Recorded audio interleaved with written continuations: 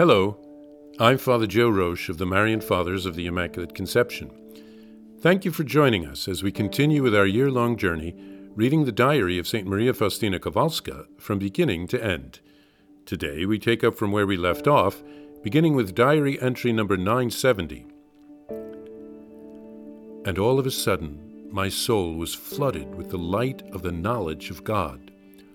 Oh, would that I could express even a little of what my soul experiences when resting near the heart of the incomprehensible majesty. I cannot put it into words.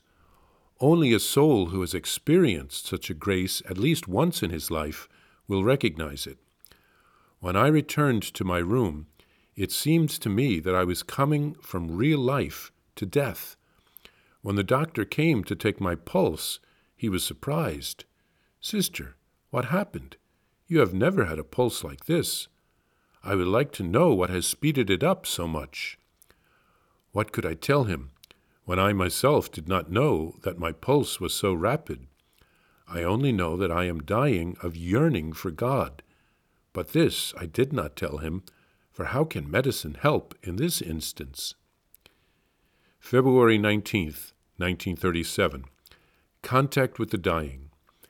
They ask me for prayer, and I can pray, as the Lord grants me an extraordinary spirit of prayer.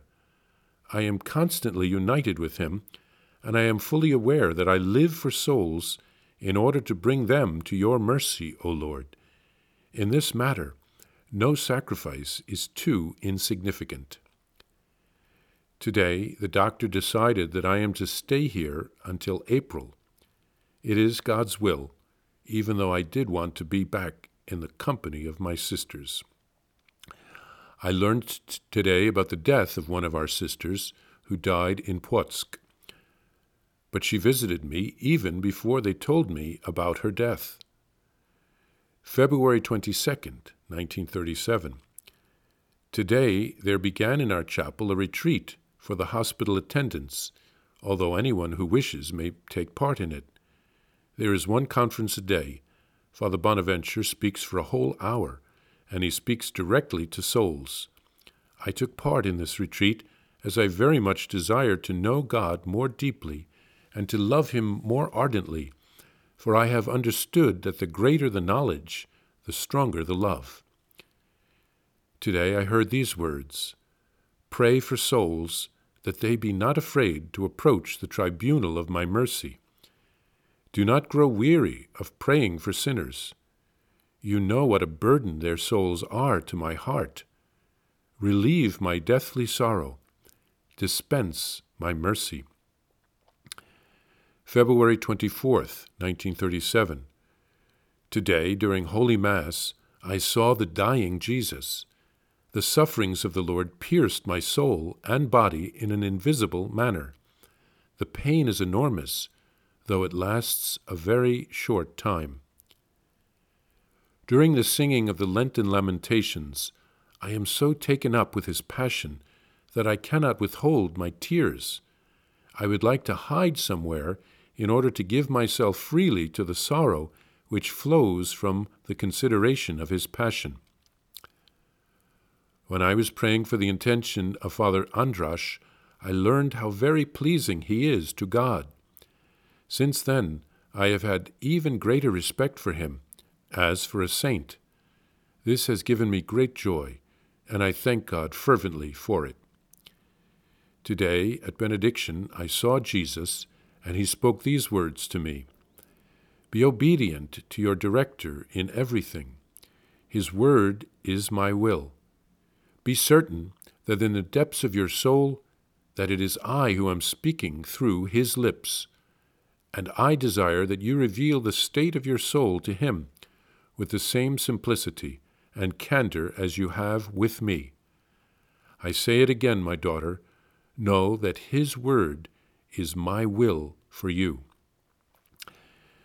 Today I saw the Lord in great beauty, and He said to me, "My loving host, pray for priests, especially during this time of harvest. My heart is pleased with you, and for your sake I am blessing the earth." Faustina received a very special grace here of being flooded with the light and the knowledge of God. We can't imagine what that would be like since we haven't experienced it. She writes of having a physical consequence of her spiritual experience, a speeded-up pulse, which puzzled her doctor. Faustina was disappointed when the doctor decided that she would be in the sanatorium until April. It was the middle of February at that time, but she accepted God's will, even though she longed to be with her community. St. Faustina writes of participating in a retreat in the hospital chapel. Jesus asked Faustina to pray for souls so that they wouldn't be afraid to approach the tribunal of mercy. This is the sacrament of confession. Jesus himself waits for us with great patience, tenderness, and mercy in this sacrament. And so we should never be afraid of going to confession, and we should do so regularly. Faustina continued to intercede and have a close connection with the dying. One of the sisters died and came to visit Faustina before others had even told her that the sister was dead. So it seems that Faustina is living here on earth and in heaven practically at the same time. Faustina writes of being so moved by Jesus' passion that she wants to be alone, to cry and give full vent to her emotions.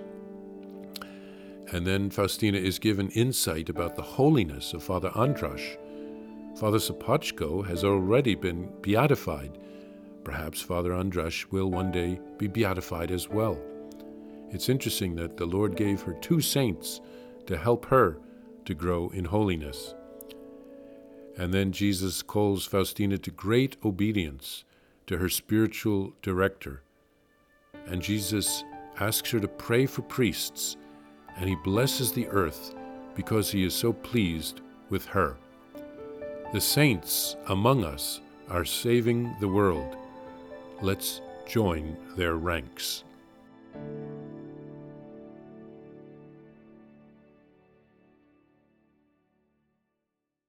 Please follow or subscribe to this podcast to receive the latest episodes and updates.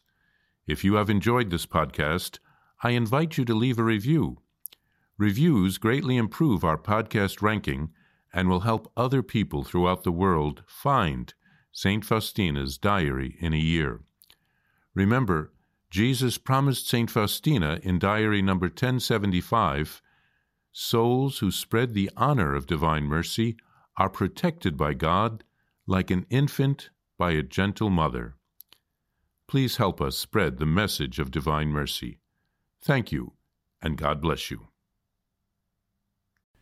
Visit shopmercy.org to order your copy of Divine Mercy in My Soul, the Diary of St. Maria Faustina Kowalska. It's available in print in English, Spanish, and Polish, and in English as an e-book, available now on shopmercy.org. Are you enjoying this podcast? I invite you to listen to more shows brought to you by the Marian Fathers of the Immaculate Conception. Join us daily for enriching spiritual content, which will help you on your journey with Jesus Christ. Simply visit DivineMercyPlus.org for a complete list of our shows. That's DivineMercyPlus.org.